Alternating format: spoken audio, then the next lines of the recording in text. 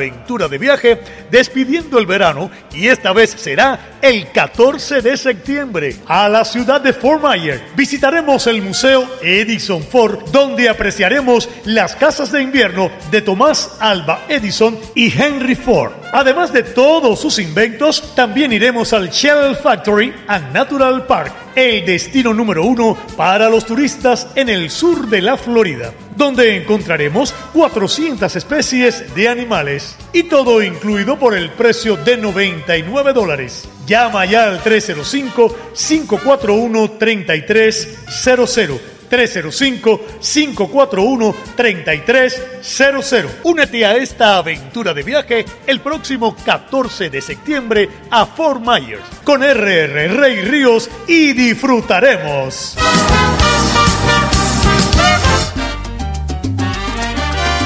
El mes de agosto no podía quedarse sin nuestra fiesta. Si te quieres divertir con encanto y con primor, tendremos como siempre 8 artistas en escena, el almuerzo a escoger, estacionamiento gratis y muchos premios para todos los asistentes. Llame ahora al 305-541-3300 y haga su reservación. La entrada $30 y está todo incluido. El 31 de agosto no habrá excusa para quedarse en casa, así que levante su teléfono y marque el 305-541-3300 y a gozar la vida. hay que gozar la vida, ahorita el mundo se acaba, ahorita el mundo se acaba, hay que gozar la vida. Pensamientos del apóstol José Martí. La libertad es el derecho que tienen las personas de actuar libremente, pensar y hablar sin hipocresía. Dios, patria y verdad, unidos por la libertad.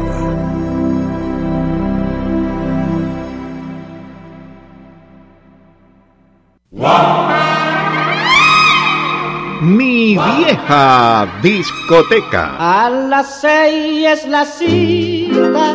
Escúchela ahora en sus 2 versiones, las clásicas del programa.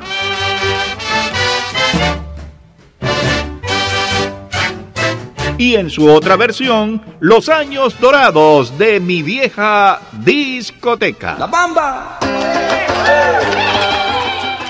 Todas las canciones favoritas de nuestros padres y abuelos y aquellas que nos emocionaron en nuestra juventud llegan los domingos de 6 de la tarde a 10 de la noche para poderlas volver a vivir. En familia, comparta con nosotros el tesoro mejor guardado de su poderosa 670, mi vieja discoteca. Y es que la vamos a pasar muy bien, y es que la vamos a pasar muy bien, y es que la vamos a pasar muy bien, y es que la...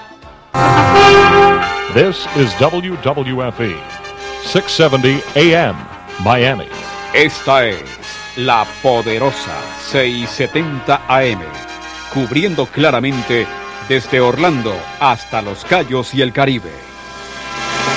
Con sus ondas domina las calles de mi ciudad, trayéndonos alegrías, cumpliendo con la verdad. La Poderosa, 670 Poderosa, la Poderosa, 670 Poderosa. Esa es la voz de la radio, la que se escucha siempre en cualquier lugar. Poderosa, la Poderosa, 670 Poderosa, la Poderosa. A continuación, las últimas noticias desde nuestra sala de redacción y satélites. Buenas noches, 8:04 aquí en su poderosa 670. 84 grados la temperatura, 70% la humedad, y estas son las informaciones. El líder y opositor y presidente de la Asamblea Nacional, Juan Guaidó, advirtió hoy al gobierno de Nicolás Maduro que un posible bloqueo naval de Estados Unidos sobre Venezuela no es un juego. Tienen que entender que esto no es un juego, que hay consecuencias, dijo a periodistas el jefe del Parlamento. Guaidó se refirió así a las declaraciones del jefe del Comando Sur estadounidense, almirante Craig Fowler, quien el lunes pasado afirmó que la Marina norteamericana está lista para hacer lo que sea preciso en Venezuela. No voy a detallar lo que estamos planeando y lo que estamos haciendo, pero permaneceremos listos para implementar decisiones políticas y estamos listos para actuar, aseguró Fowler en Río de Janeiro durante el inicio del ejercicio militar marítimo UNITAS que realizan anualmente varios países. Y Caracas y varios estados alrededor a oscuras en estos momentos, la gente a pie para sus hogares. Amplios sectores de Caracas y varios estados quedaron este martes sin luz durante horas, comprobaron periodistas de Fran Press y reportaron usuarios menos de un mes después de otro apagón que dejó a oscuras a Venezuela. El servicio comenzó a restablecerse gradualmente 1 y 2 horas después del corte en algunos sectores. El jefe de la Asamblea Nacional, Juan Guaidó, informó desde la sesión extraordinaria que se desarrolla en el Parlamento que 11 estados del país se encontraban sin servicio eléctrico. Me informa la diputada Nora Bracho que en este momento hay 11 estados del país sin servicio de energía eléctrica, producto de la catástrofe que ha generado este régimen, dijo el jefe parlamentario. Y el Vaticano investigará por abuso sexual al arzobispo chileno, tío del presidente Piñera.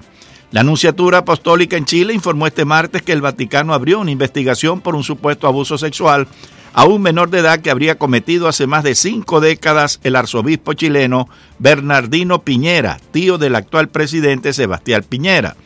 La Santa Sede ha dispuesto la realización de una investigación previa para averiguar si es verosímil la denuncia de un presunto abuso sexual a un menor de edad que habría sido cometido hace más de 50 años por Monseñor Bernardino Piñera Carvalho, arzobispo emérito de La Serena. Eso indicó el comunicado de la Nunciatura Apostólica chilena. Y ahora, señores, nos vamos con los titulares de las noticias más importantes de Nicaragua, directamente con nuestros amigos de Radio Corporación en Managua. Orteguismo en Asamblea Nacional aprueba reforma a la Ley de Transformación y Desarrollo de Caficultura nicaragüense para obtener mayores ingresos. Por ventas superiores a $100 por quintal de café, productores deberán aportar $1 a Conatradec, que será dirigida por caudillo rojinegro Daniel Ortega Saavedra.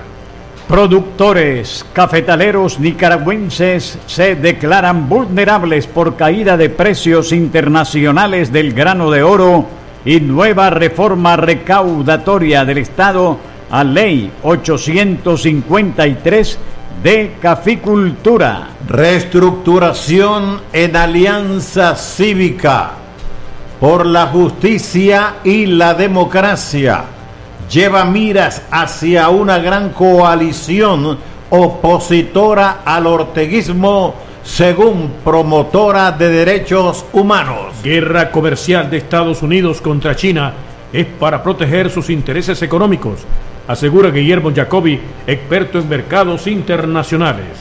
Presidente de Estados Unidos Donald Trump asegura que hay contactos a muy alto nivel con representantes de dictadura venezolana. Bien, amigos, hasta aquí las informaciones. 60 minutos y ya regresaremos con más noticias a su Poderosa 670. Avanza nuestra programación. Vamos ahora a la segunda parte del Mundo al Día con Enrique Encinosa y sus invitados Julio Schilling, José Caballero y José López. A las 10, María Laria Bajo la Luna. Ella tendrá hoy a Alejandro Galguera y María Faría. A las 11, la séptima provincia con nuestro hermano Héctor Fabián. Y a las 12, 24 horas, el primer servicio informativo de su Poderosa 670. Freddy Corea está en el control de estudios, Humberto García como locutor. Hemos presentado las últimas noticias desde nuestra sala de redacción y satélites.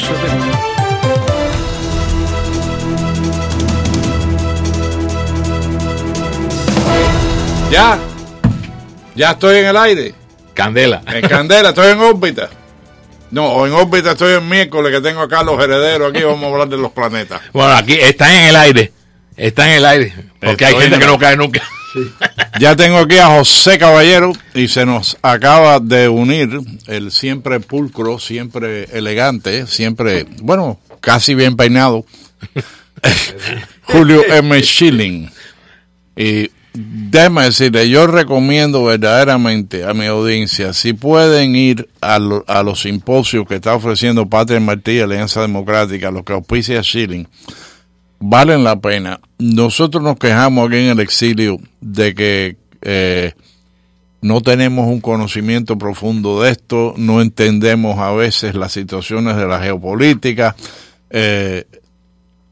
hablamos de capitalismo, pero a veces no entendemos la diferencia real entre el capitalismo y el socialismo, las fuerzas que lo motivan. Y en estos simposios se aprende mucho. Y yo creo que si el pueblo de Cuba puede tener una esperanza en el futuro, es que parte de nuestra nación aprenda de este tipo de situación. Aprenda a entender la democracia, más allá de que simplemente puede aumentarle la madre a Trump o a Obama, según el que esté en poder, y más nada. Y este simposio se va a llamar Capitalismo, lo que es y lo que no es. Oye, está interesante Está interesante el concepto. Va a ser este jueves, 22 de agosto, a las 5:30. Dase cuenta, esa es una nueva hora, siempre ha sido hasta las 6. Ahora empieza a las 5:30. En el Westgate Regional Library, que tiene tremendo parqueo y es muy bueno, tiene más de 100 asientos en el auditorium que tienen ahí. En el 94 Avenida y Coral Way. La programación del evento, Julio M Schilling, va a ser moderador. Tú siempre eres moderador, a ti no te gusta tirar descarga, ¿eh? Voy a hacer una introducción del concepto del capitalismo. El capitalismo, una introducción. Y los panelistas, Frank Rodríguez va a hablar sobre los factores constitutivos e inherentes del capitalismo. Él es un economista editor. Alfredo Gómez Llorens, que es economista e historiador, va a hablar de por qué el capitalismo es tan controversial.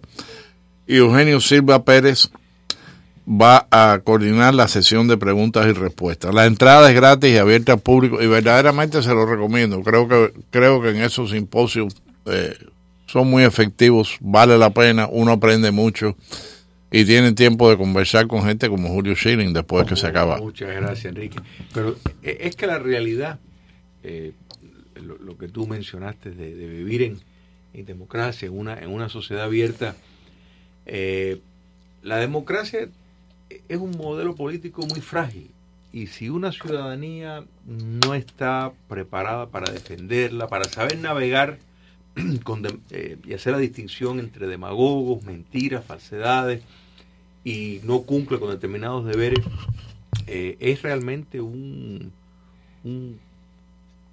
peligro extraordinario. Seguro. Un peligro extraordinario y conceptos como el capitalismo y la economía, la verdad, ha confundido enormemente a las democracias. O sea, tú tienes dictaduras y podemos mirar el caso de Vietnam, de China, para dar un ejemplo, pero no son los únicos, de que el hecho de que naveguen con el mercado, de que comercien contigo, pues muchos demócratas dicen, bueno, no son tan malos, no son dictaduras, porque mira, están en el mercado, creen en el mercado. No creen en el mercado. Y no creen en el mercado. Es un capitalismo de Estado. Bueno, es un fascismo, básicamente. Exacto. Y estas cosas hay que entenderlo. O sea, un Estado de Derecho es fundamental, como nuestro amigo Roland Béjar hoy pues recalcó sobre eso que estábamos hablando. Es fundamental la existencia de un Estado de Derecho. Y cuando hablamos de capitalismo, que Marx se refirió a eso en una forma peyorativa, estamos hablando del sistema de libre empresa, el sistema libre de mercado. Fíjate, tú dijiste una palabra que es el Estado de Derecho.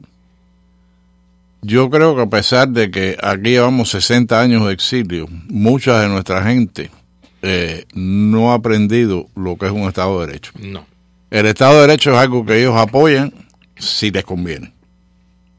Entonces, si no te conviene, tú dices, lo que Trump tiene que hacer, o lo que Obama tiene que hacer, o lo que Bush tiene que hacer es esto. El hombre no es un rey, ¿ok? Claro. El hombre... Y en este país, a mí, lo que verdaderamente me impresiona, ¿ok? Aquí se hizo una constitución en 1780 y... ¿cuánto? 84 por ahí. No ha cambiado. Le han puesto enmiendas. 20 y tantas enmiendas. 28. Y eso es todo lo que le han hecho.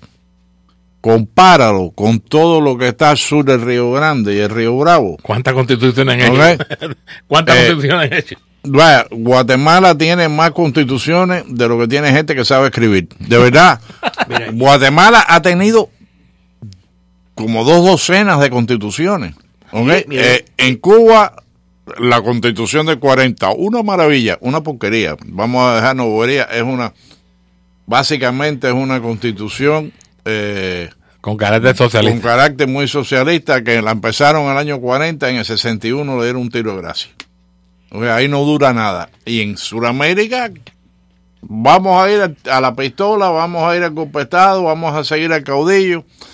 Y vamos a cambiar la constitución porque nos da la gana. Ajá. Mira, el punto ese que tocaste de poder cambiar una constitución con facilidad, eso es parte de la herramienta que más usan en el nuevo modelo dictatorial que estamos viendo. La acomoda. Porque llegan, es una forma de validar el despotismo para operar con determinada vestuario de legalidad. Entonces, pues, entran y lo primero que quieren hacer es cambiar la constitución para entonces hacer... Y típicamente, fíjate que buscan un referéndum, algo para el impulso emocional de ese momento de las personas, para agarrarlo. Le puso un nombre muy bonito, vestuario. Yo diría un disfraz. Un disfraz. Tienes razón. Es un disfraz. Mejor el término. El término. Pero por eso la genialidad de los forjadores de la nación estadounidense era en hacer un examen amplio de los diferentes modelos políticos y llegaron a la conclusión de que el humano es imperfecto. Eso no inventaron ese criterio, pero que si el humano es imperfecto, pues entonces el humano en el poder político es capaz de profundizar la imperfección. Entonces todo el mecanismo era cómo vamos a limitar el poder de uno, cómo poner frenos y contrapesos. ¿Te das cuenta? O sea, la noción de la separación de poderes, ellos realmente lo llevaron a un paso mucho más avanzado. ¿Te das cuenta? La revolución americana fue la única revolución en el mundo que funcionó.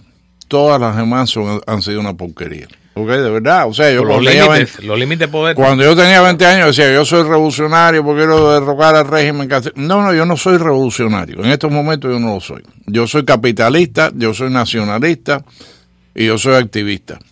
Pero la palabra revolución, ¿okay? Yo creo que es una palabra que tenemos que olvidarnos bastante en nuestro hablar diario, porque la única revolución que ha funcionado verdaderamente, revolución significa cambio drástico, y el único cambio drástico que verdaderamente ha beneficiado al mundo fue la Revolución Americana. Sí, yo opino lo mismo. Fíjate que aún en la guerra que hubo después con Inglaterra otra vez, el 8-12, después la guerra civil, las 66, elecciones 73. no se interrumpieron, o sea, hubo una continuidad, la libertad de prensa existía. Lincoln, la crítica que le hacían a Lincoln, los periódicos del norte, me refiero. Lincoln. ¿Y qué tú me dices de Andrew Jackson?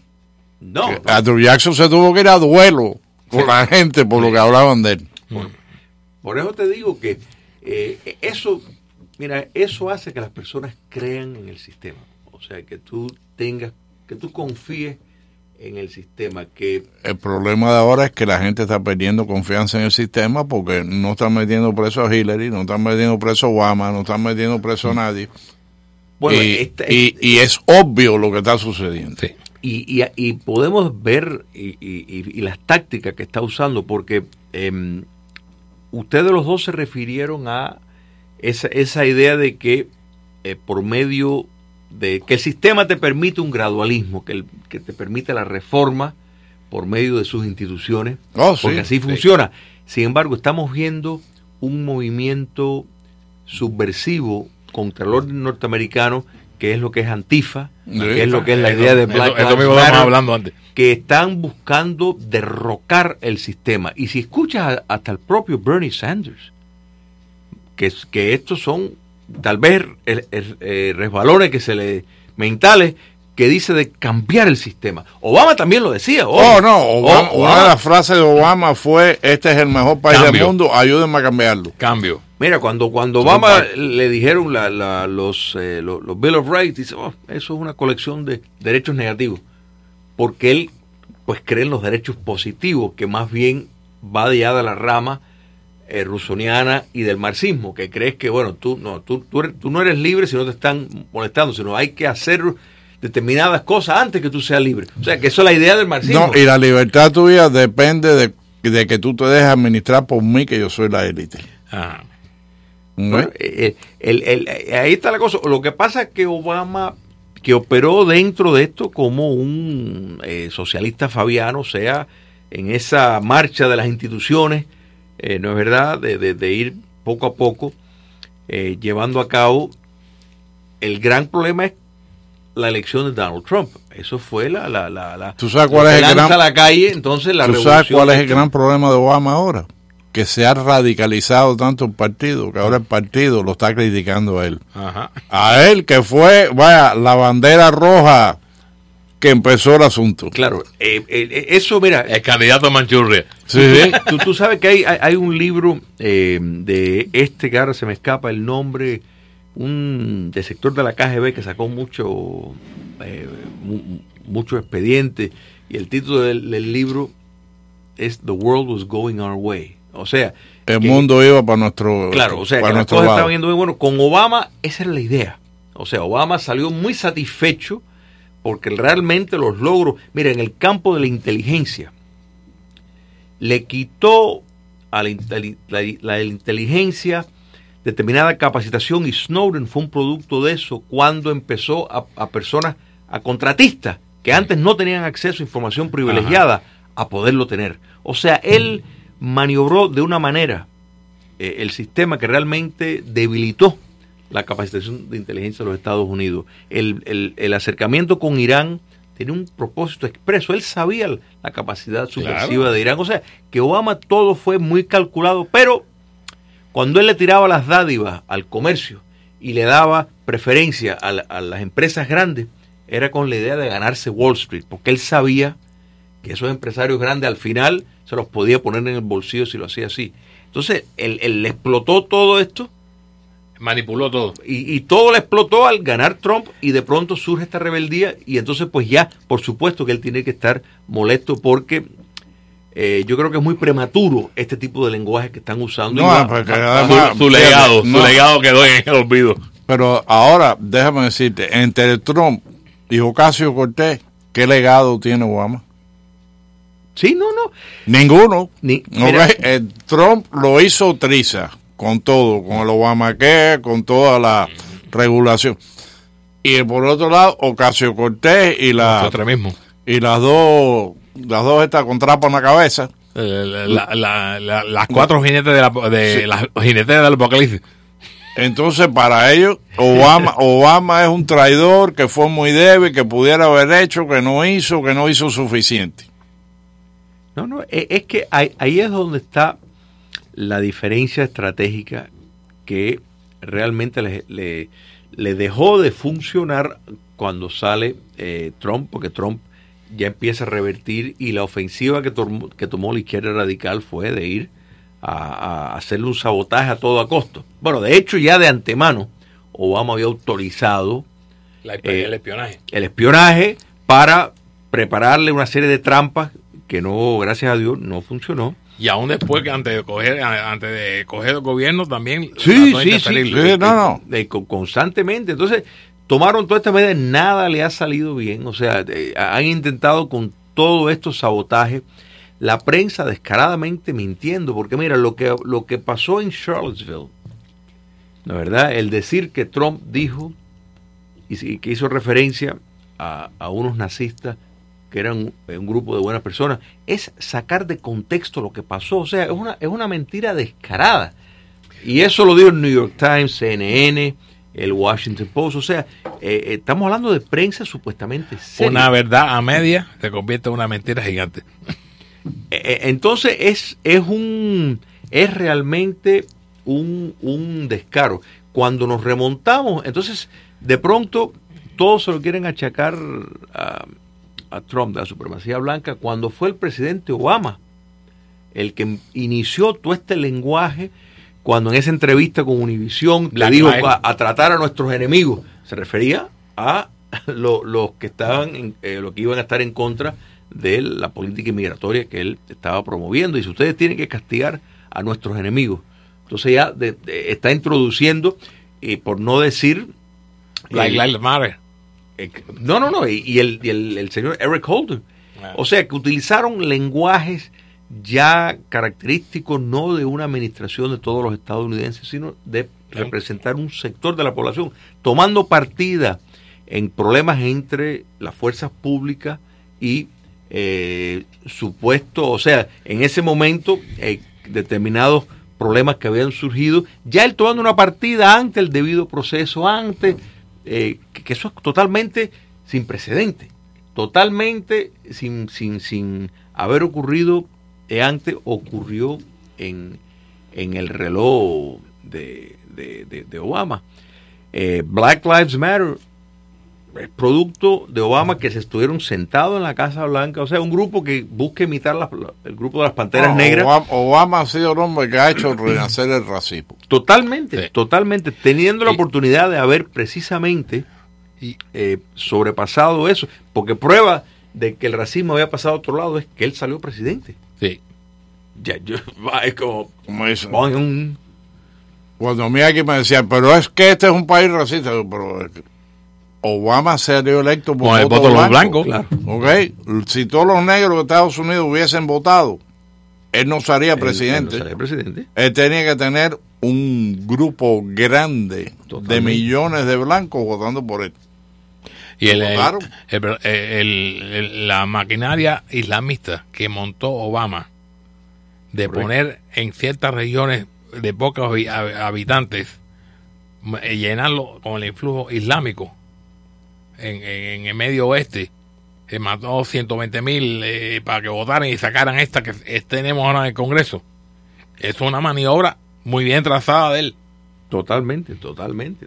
Y déjame decirte, si tú te lees el libro de Frank de Varona, y yo a veces no comparto con Frank las ideas de la conspiración absoluta, total y completa, ¿okay? Pero Frank tiene un libro que es impactante, ¿okay? Y es el libro que trata de cuántos musulmanes metió Obama en su gobierno. Okay. De la hermandad musulmana, no solamente musulmanes. Y el libro es grueso, ¿okay? Y el libro es grueso. Y tienen muchos Ali, Abdullahs, Salims, Benbeis. Debilitó la seguridad de este estado. Ahora mismo que tenemos en el Congreso, dentro de la Comisión de Seguridad Interna, Seguridad Externa, a la musulmana esta y esa mujer se entera de cosas que afectan a este país. Correcto. ¿En dónde estamos? Sí, no. Es que todo esto, y si uno se pregunta, bueno, ¿por qué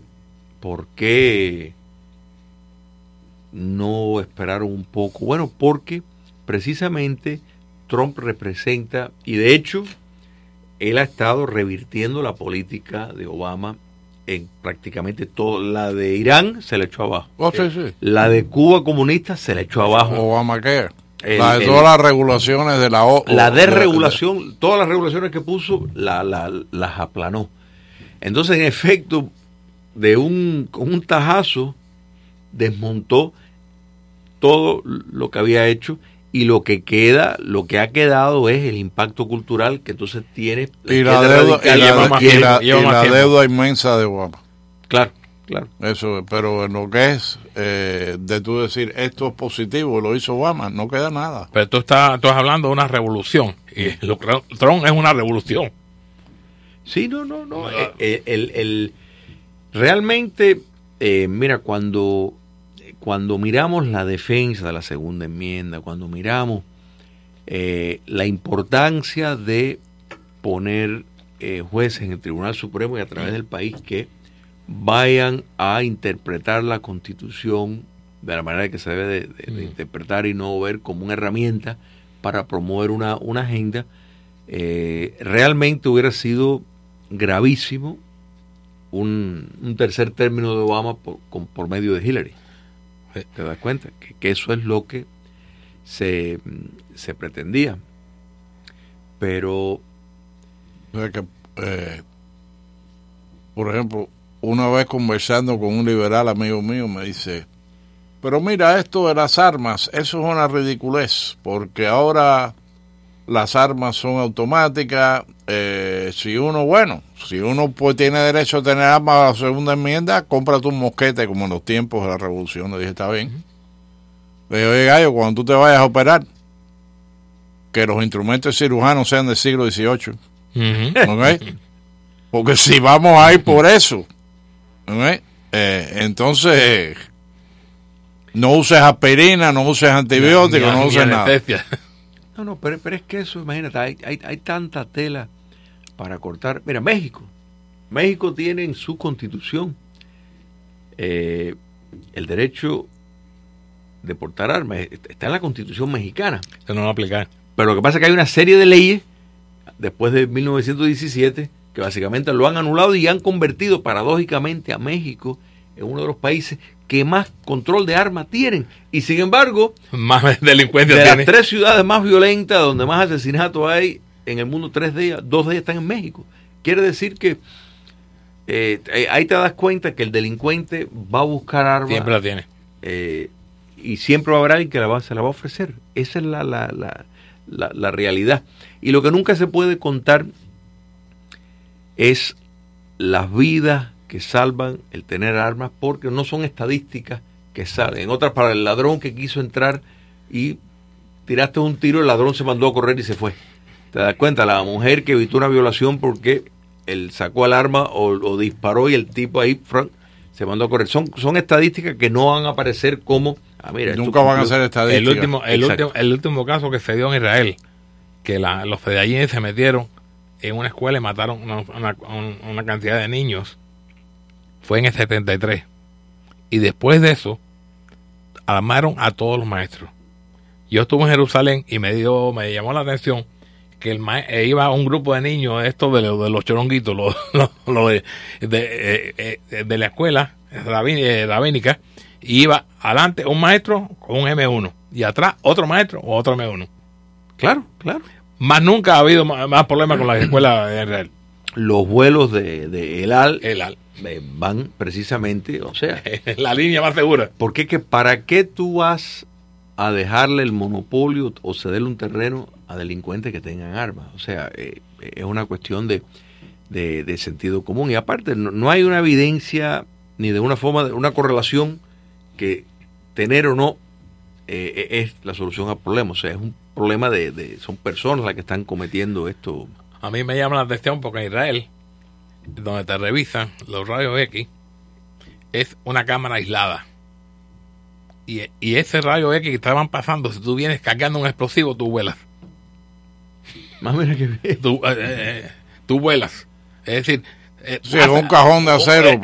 Un cajón de reforzado que tú vienes con un explosivo, ahí te revientan. Y te revientas tú solo. Después saca una manguera ahí. Sí, limpia un poquito. Un poquito. Next. Sí. El próximo. Déjame. Yo estoy convencido. Yo voy a leer esto 4 o 5 veces hoy porque yo creo que la gente vaya. Y más que nada que el capitalismo, yo creo que si alguien quiere entender el capitalismo de verdad, porque hay mucha gente aquí que te hablan de, yo soy capitalista, pero a mí me gusta esto, a mí me gusta lo otro, a mí me gusta. O eres capitalista o no lo eres. ¿Tu vi o no tu vi? Sí, tu vi o no tu vi, como decía Shakespeare. Patria de Martí, Alianza Democrática, se complace en invitarlos al simposio Capitalismo, lo que es y no es. Jueves 22 de agosto del 2019 a las 5:30 p.m. Tú sabes que a lo mejor puedo ir. Ah, qué bueno. Porque yo jueves empiezo a las 8:30. Oh, uy, buenísimo. Entonces a lo mejor puedo pasar por ahí un ratico. Ahí, aunque no me quede te vas a encontrar muchísimos de tus oyentes ahí. El moderador, el siempre elegante, siempre well-groomed, Julio M Schilling, que va a hablar del capitalismo, una introducción. Frank Rodríguez, los factores constitutivos e inherentes del capitalismo. Y Alfredo Gómez Llorén, ¿por qué es el capitalismo tan controversial? Y Freddy Corea quiere un corte y yo obedezco a Freddy ciegamente.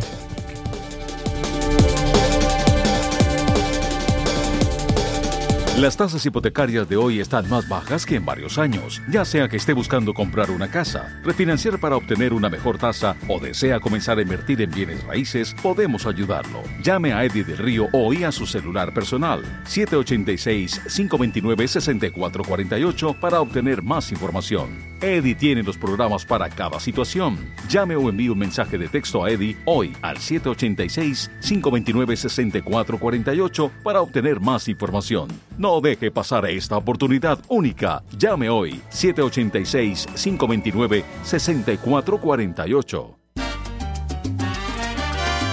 El mes de agosto no podía quedarse sin nuestra fiesta. Si te quieres divertir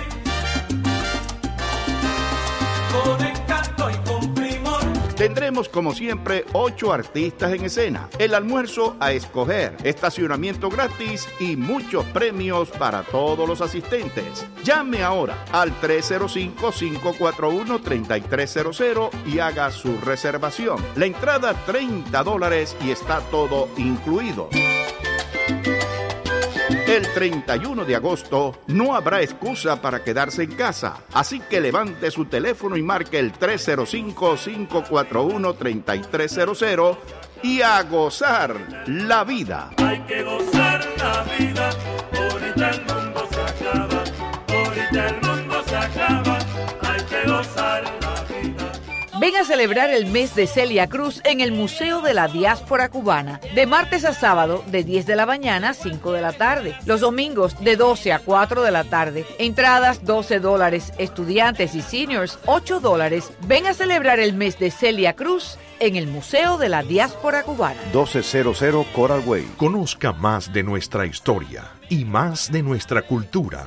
Llame hoy al 305-541-3300 para conocer el Museo de la Diáspora Cubana. Estaremos entregando entradas gratis. Llame ya al 305-541-3300. This is WWFE, 670 AM, Miami.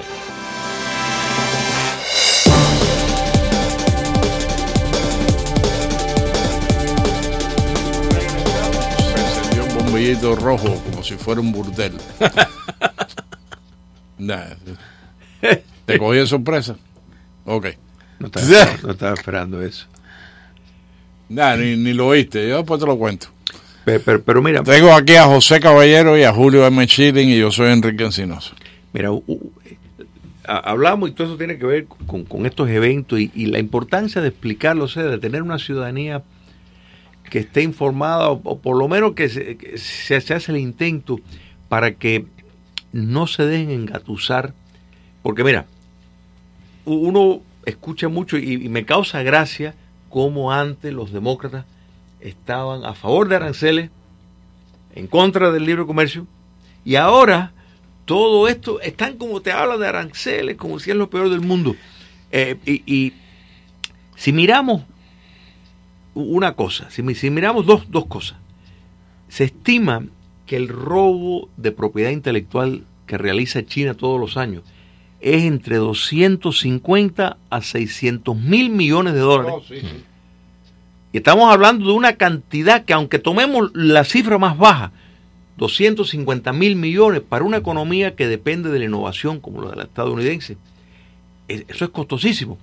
JP Morgan hizo un estudio de se implementan todos los aranceles a China, el costo por familia por unidad familiar, y oscila entre 600 a $1,000 en el año. Sería el costo de la implementación completa. Entonces, si tú sumas 600 o 1,000, si quieres toma la cifra de 1,000 por unidad familiar, y entonces vas y miras el costo del robo que China realiza de 250,000 millones de dólares, la cifra más baja, y no equipara, o sea, no hay diferencia en el costo que paga la economía norteamericana por tener relaciones con China comunista. Entonces, esto es importante entender, porque las personas, si se van a quejar que van a pagar $10 más o $5 más por un televisor o por cualquier electrodoméstico, estamos hablando de que, aparte de que entonces hay más empleos que son remunerados acá, o si lo vas a tener en otro país, por tu vida, tenlo en un país que sirve a los intereses del mundo libre, no al que conspira en contra. Te das con el control económico de tu nación a otro país extranjero que no tiene buenas perspectivas contigo, que él es hegemónico. Totalmente. Ahora mismo con Taiwán, que la China tiene ya completamente su ejército modernizado de manera que puede invadir a Taiwán. Ahora Estados Unidos le va a vender a Taiwán, aparte de implementar su flota taiwanesa. $8 billones. 8 billones. 66 aviones caza F-16 exacto. Pero no solo ya tienen una pila, nosotros estamos hablando de Taiwán por una nación isla, pero Taiwán tiene 13 millones de habitantes. Sí, es una potencia económica. Es una potencia y Taiwán, ¿cuántos productos compramos nosotros que son taiwaneses? Y Japón. Fíjate, y son una isla pequeña con una población pequeña, por 13 millones de habitantes.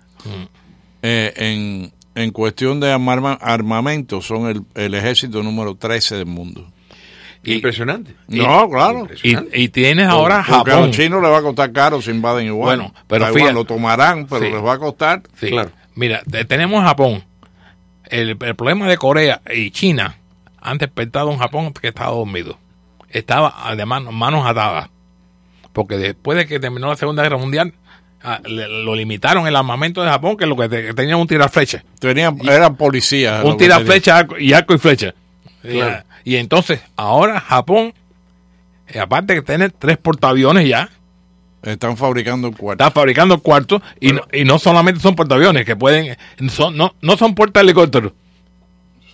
Son portaaviones porque pueden utilizar los aviones de despegue vertical de F-35. Un Harrier, por ejemplo. No, F-35F, que son de despegue vertical.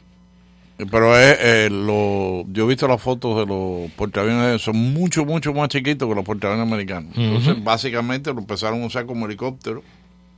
Pero los Harrier, que se levantan como un helicóptero, pueden también funcionar ahí. El F-35, el moderno, el F, tiene despegue vertical.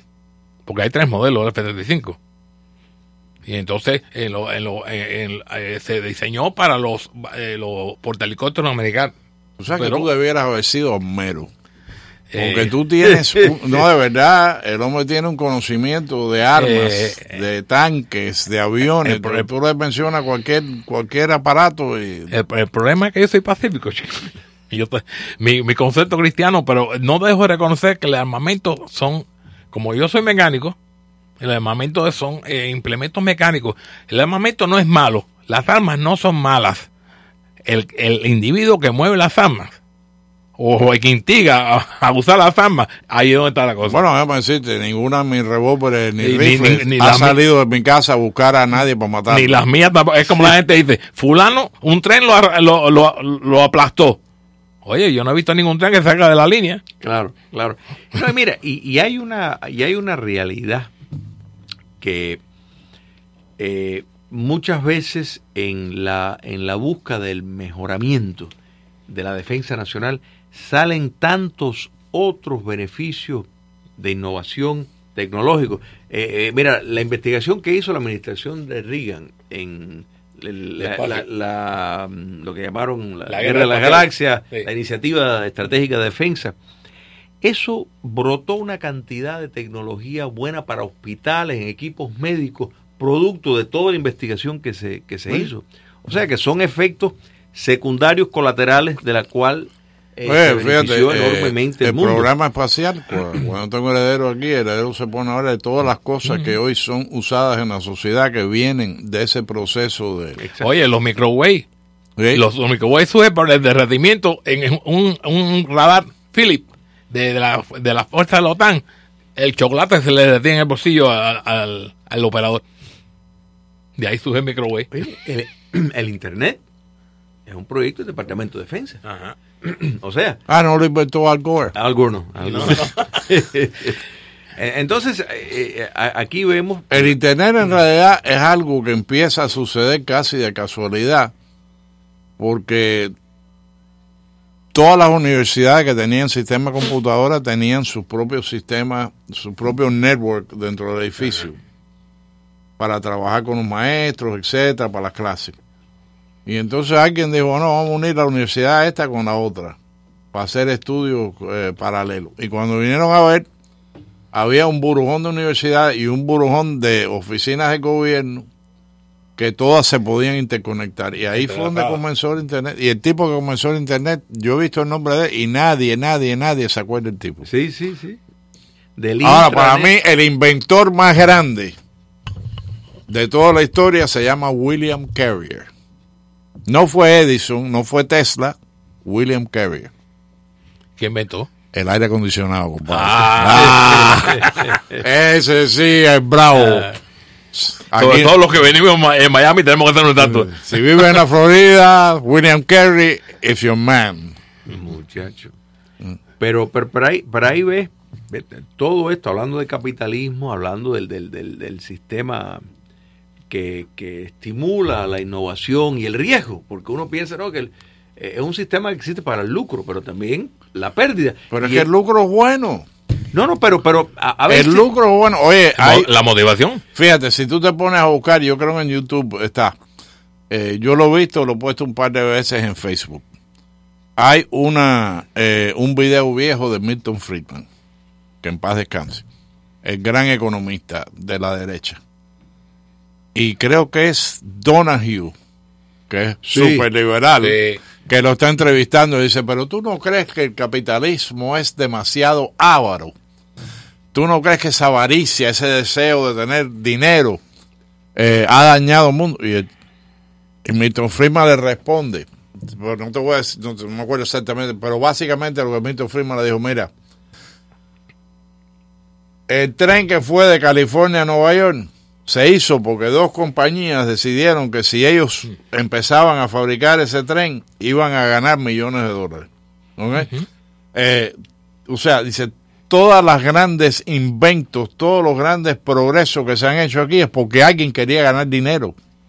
Alguien quería hacerse rico. Alguien quería inventar algo que pudiera vender 15 millones de unidades.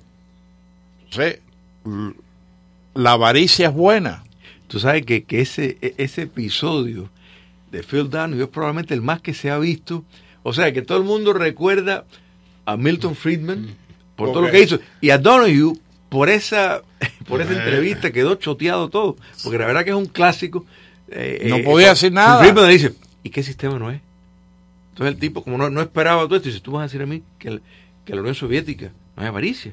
Tú vas a decir a mí que en China no hay avaricia. Entonces este tipo, o sea, se queda con los manos así. Los chinos son altruistas. Por el bien común. Los soviéticos son altruistas, ¿o cuál es el problema? Pero mira, el chileno tiene una canción que en efecto decía cuando se pierde, gana cuando se pierde. Y el capitalismo a veces, cuando algo no funciona, el sistema gana porque quiere decir que algo no fue y otro aprende de eso, o tal vez esa misma persona o ese mismo grupo de empresarios dice, mira, aquí fue el fallo, porque en la economía moderna, una vez dice, no, lo importante es las empresas grandes, las empresas chiquitas, no, es la generación de nuevas empresas. ¿Te das cuenta? Porque es introducir esa nueva sangre, ese nuevo empresario que va con una visión, con un impulso, y eso es lo que precisamente lleva a... Y por eso los Estados Unidos lideran en los patentes. O sea, que es fundamental. Y si tú ves, por ejemplo, los patentes que tiene China comunista, es uno de los países que no hay relación en el tamaño de su economía a la generación de patentes. Pero sin embargo, China fue una de las que más diseñó armas en la época de los emperadores, porque la gente tenía iniciativa para diseñar armas. Sí. Aquí, cuando no hay competencia, no hay iniciativa. Es lo que estábamos hablando de Cuba y el capitalismo cubano, que la gente está limitada. Cuando los cubanos leen oportunidad de desarrollarse con todo su inventiva, con todo lo que ha podido inventar por la necesidad, ¿dónde vamos a llegar? Ahí los únicos que quieren descaradamente ejercer el capitalismo de Estado es la cúpula del poder, que eso es lo que es Gaesa, o sea, que es el consorcio hotelero más grande de América Latina. Oye, uno de los libros más impactantes que yo te lo leí cuando tenía 12 años, ¿no? La nueva clase de Milovan Dilas. Y Milovan Dilas lo que te dice es: hemos reemplazado a los capitalistas con capitalistas burocráticos. Sí. Y eso fue lo que dijo Martí en su crítica a la esclavitud del futuro. Eso mismo fue lo que dijo Martí, que iban a reemplazar. Fíjate qué visionario los pueblos, pero fíjate que eso mismo, el fenómeno que señaló Milo Vangilas, el yugoslavo, que creyó en porque no hay nadie más valioso que alguien que realmente creyó en el sistema, depositó su energía y después se dio cuenta que eso no servía para nada. Horowitz. Porque los conoce, sabe cómo piensan, sabe lo que los mueve. Oye, Freddy, vamos a pasar al corte comercial ya. Boletín de noticias. Ahora, el jueves tienes que ir al simposio de Schilling. Antes de venir para acá. Sí.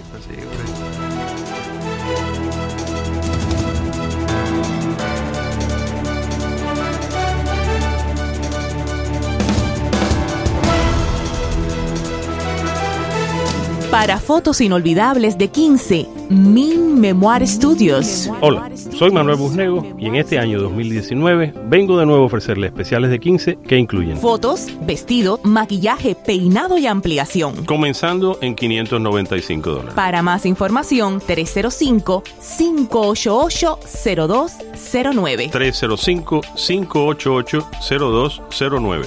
Min Memoir Studios, una experiencia fotográfica incomparable.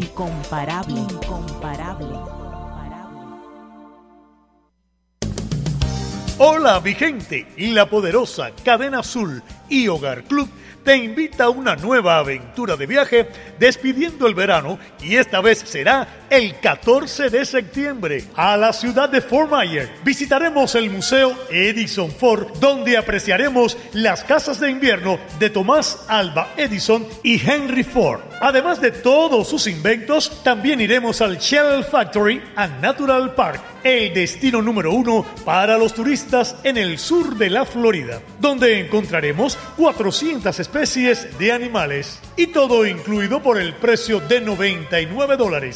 Llama ya al 305-541-3300.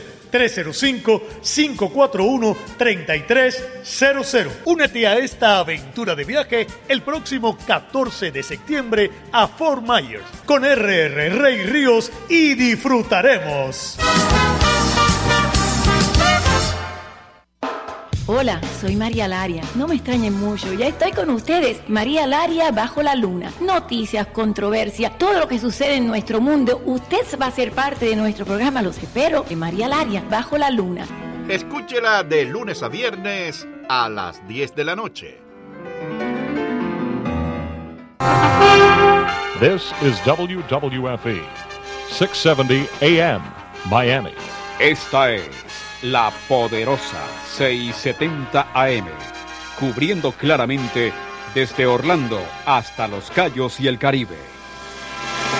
Con sus ondas domina las calles de mi ciudad, trayéndonos alegrías, cumpliendo con la verdad. La Poderosa, 670 Poderosa, la Poderosa,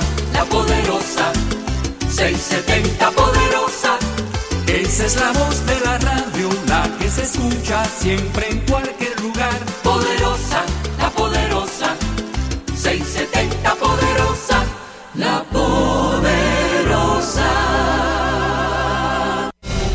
Hoy recuerda todas las batallas que has ganado y todos los temores que has superado. Dios, patria y verdad, unidos por la libertad.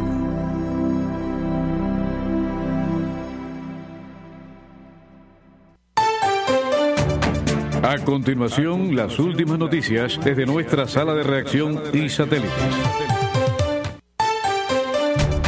Buenas noches, 8:55 minutos aquí en su poderosa 670. 82 grados la temperatura, 74% la humedad. El secuestrador abatido en Brasil dijo que quería entrar a la historia. William Augusto da Silva tenía 20 años y antecedentes criminales. Esta madrugada capturó un colectivo con 37 pasajeros durante casi 4 horas bajo amenaza de hacer explotar el vehículo. El secuestrador de un autobús con 37 personas a bordo en la ciudad brasileña de Río de Janeiro, que fue abatido este martes por un francotirador de la policía de élite, dijo antes de morir que cometía el acto para entrar a la historia. Durante 3 horas y 36 minutos el joven retuvo a los 36 pasajeros y al conductor del vehículo, aunque en el transcurso de las negociaciones con la policía liberó de manera individual y con intervalo de tiempo a 4 mujeres, una de ellas embarazada y que se desmayó, y a 2 hombres. El gobernador de Río de Janeiro, Wilson Witzel, quien concedió una rueda de prensa después de la acción que terminó con la vida del secuestrador y liberó a los 31 rehenes que estaban todavía dentro del autobús, señaló que da Silva estaba perturbado mentalmente y eso no dio tregua para prolongar la negociación de su rendición. Y el presidente de Uruguay, Tabaré Vázquez, anunció hoy que le fue detectado un nódulo pulmonar con características muy firmes de que pueda tratarse de un proceso maligno y en los próximos días se internará. En el marco de los estudios médicos que me realizó de manera regular y periódica en este último reciente, en un estudio tomográfico se me comprobó la existencia de un nódulo pulmonar derecho con características muy firmes de que se pueda tratar de un proceso maligno, ha detallado el mandatario uruguayo. Vázquez, un oncólogo que declaró la guerra al tabaco en Uruguay, asumió en el 2015 su segundo periodo al frente de la presidencia del país sudamericano, mandato que culminará en marzo del 2020. En el tono calmo que lo caracteriza, Vázquez contó que el hallazgo se produjo durante estudios imagenológicos de rutina. Los eventuales tratamientos que tenga que realizar los voy a realizar todos en mi país porque tenemos un cuerpo médico de excelencia y tecnología de primera, afirmó durante la conferencia de prensa. Y vean a lo que ha llegado el sueldo en Venezuela. El salario mínimo llegó a $2.76, su punto más bajo en la historia. Con ese dinero los venezolanos apenas pueden comprar un cartón de huevos. De acuerdo a los índices de la Organización de las Naciones Unidas, quien devenga menos de $1.25 diario está en pobreza extrema. A un año de cumplirse el plan de recuperación económica del régimen de Nicolás Maduro para hacer frente a la hiperinflación, la economía de Venezuela sigue en caída libre. El salario mínimo mensual ha llegado a su punto más bajo en la historia del país, el equivalente, óiganlo bien, a $2.76 según la tasa oficial. ¿Lo escuchó? El salario mensual en Venezuela, $2.76 según la tasa oficial. A la fecha, el precio del dólar está en 14.483,54 bolívares, valor oficial fijado por el Banco Central de Venezuela, una cifra que se ha multiplicado de manera imparable desde que comenzó el año en curso. Y Sin tiempo para morir, así se titulará la próxima película de James Bond. No Time to Die, no es momento de morir o Sin tiempo para morir, será el título de la próxima película de James Bond, la 25 entrega de la serie que se estrenará en abril, anunciaron hoy sus productores. Daniel Craig regresa como James Bond 007 y el estreno en el Reino Unido será el 3 de abril del 2020 y el 8 de abril del 2020 en Estados Unidos, afirmaron en Twitter, poniendo fin a meses de incógnita. Y ahora, señores, nos vamos a Argentina. Allá